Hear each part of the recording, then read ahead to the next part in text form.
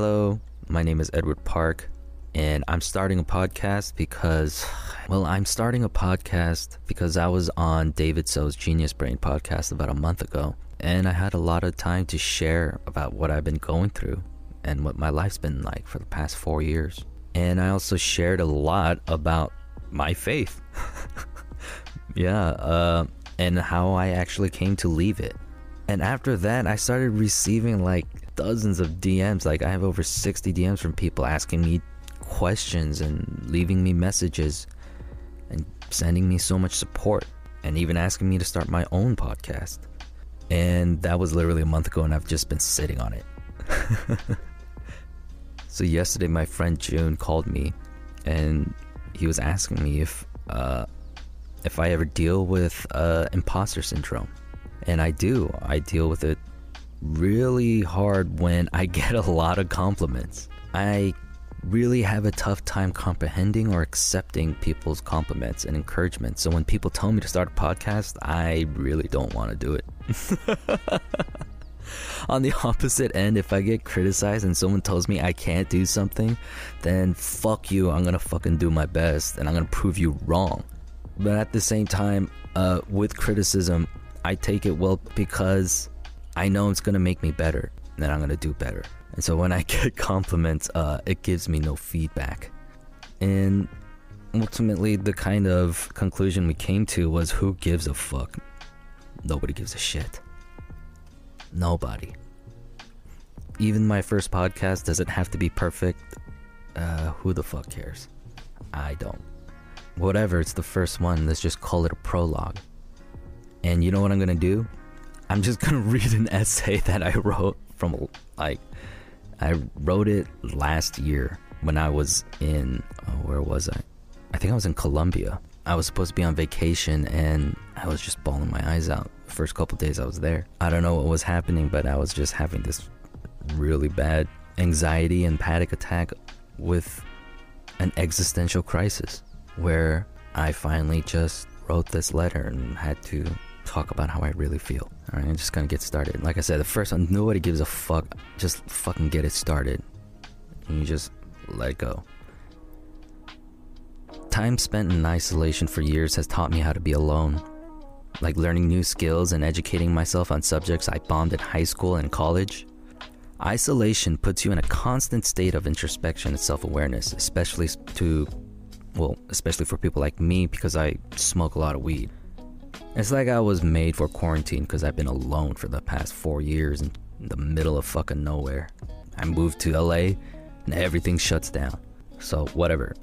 Isolation continues.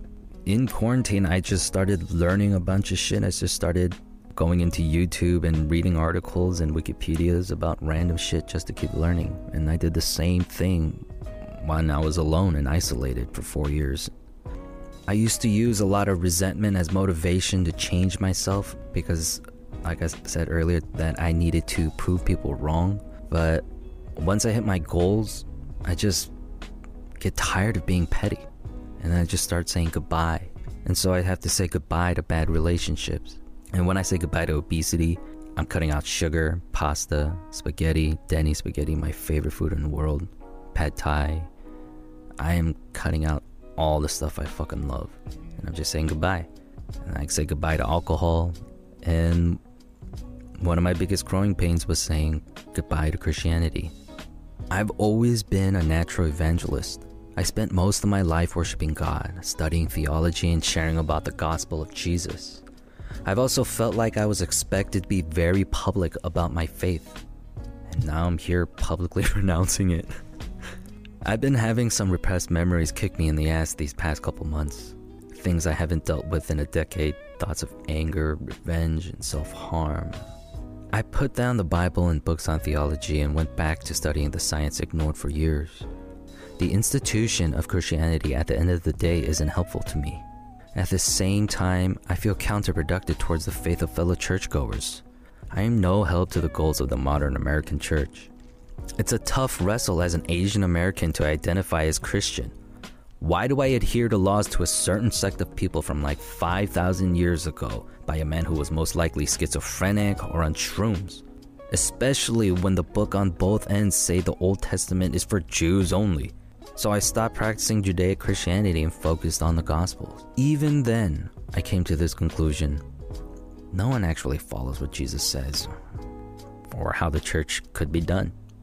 When I confided in Christians about my questions of faith, they usually say the same thing: my faith is too weak.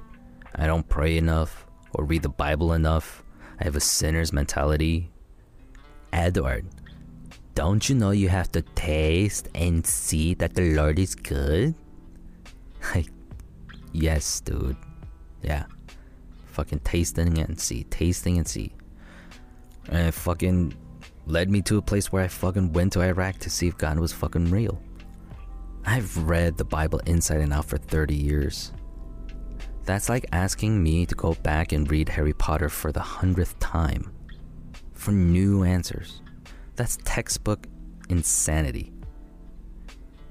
One thing is true. I think like a sinner because thinking like a Christian lacks critical thinking, with a tinge of cognitive dissonance. This is when I realize most Christians don't know the answers either. Most churchgoers are insecure of their own lack of faith. It seems like they wouldn't dare entertain the idea of unbelief. How many bullshit cookie-cutter answers did I give before I learned to say, I don't know? Reading more Bible and praying more isn't faith. It's actually anti-gospel. If I'm faithless, then you're a failure in theology and philosophy. I still keep up with new worship music. I blast it in my car by myself, and sometimes I cry while listening to the lyrics. If God is out there, I only hope he still does care for me, because it feels like I've been forgotten and abandoned. It still makes me cry to say goodbye to the perfect Father, the counsel of the Holy Spirit, and Jesus the King, who was my friend and my brother. The last bit of hope I have is that nothing can separate me from his love, not even my unbelief. When I led worship for 10 years, I meant all of it. My love for Jesus was very real, and it breaks my heart for it to come to an end. I started looking for truth again, and it turned to science. I started believing in science. Science will tell you there is no meaning to life, that the human species is bound to come to an end and evolve into something different. And when we die, that's it. It's all over.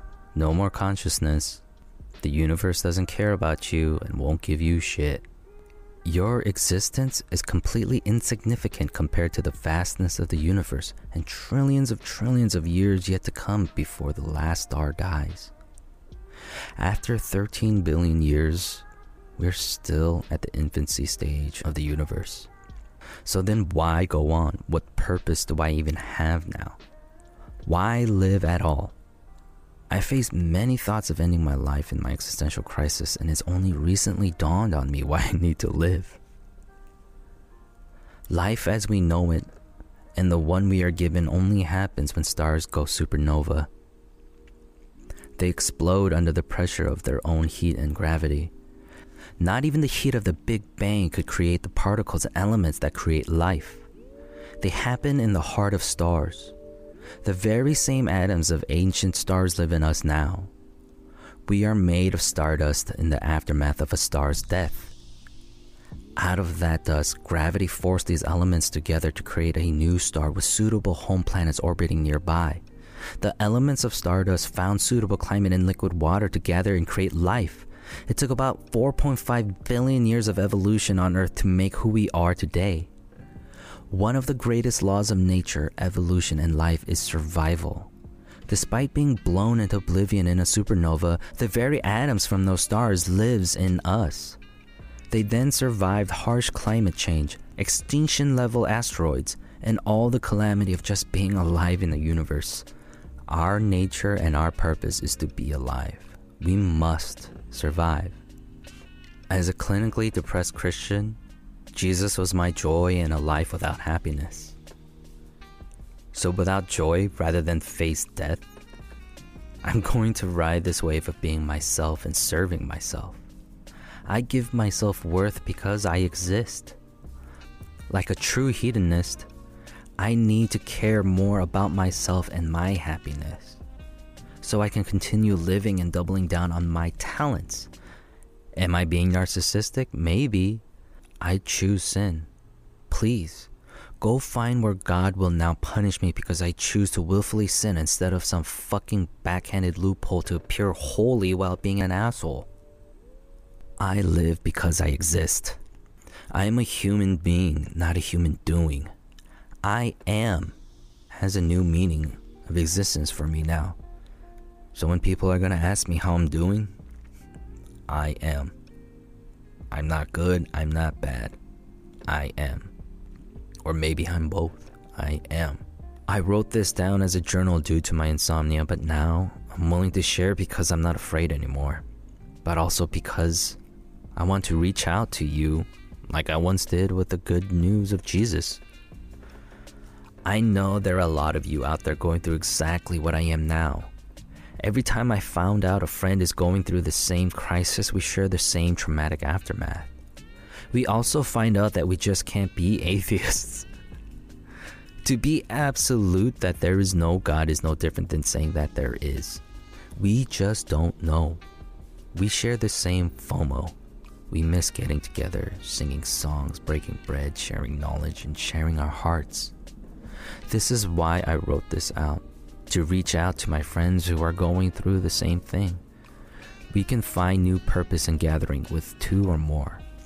Subconsciously, we still long for friendship, accountability, and discipleship. That's hard to come by even if you ask a Christian. No religion, culture, or ideology has a monopoly on love. The act of repentance, forgiveness, reconciliation, and redemption doesn't have to be flown under the banner of Jesus. You're not powerless to be able to forgive your enemy. You are valuable just because you are.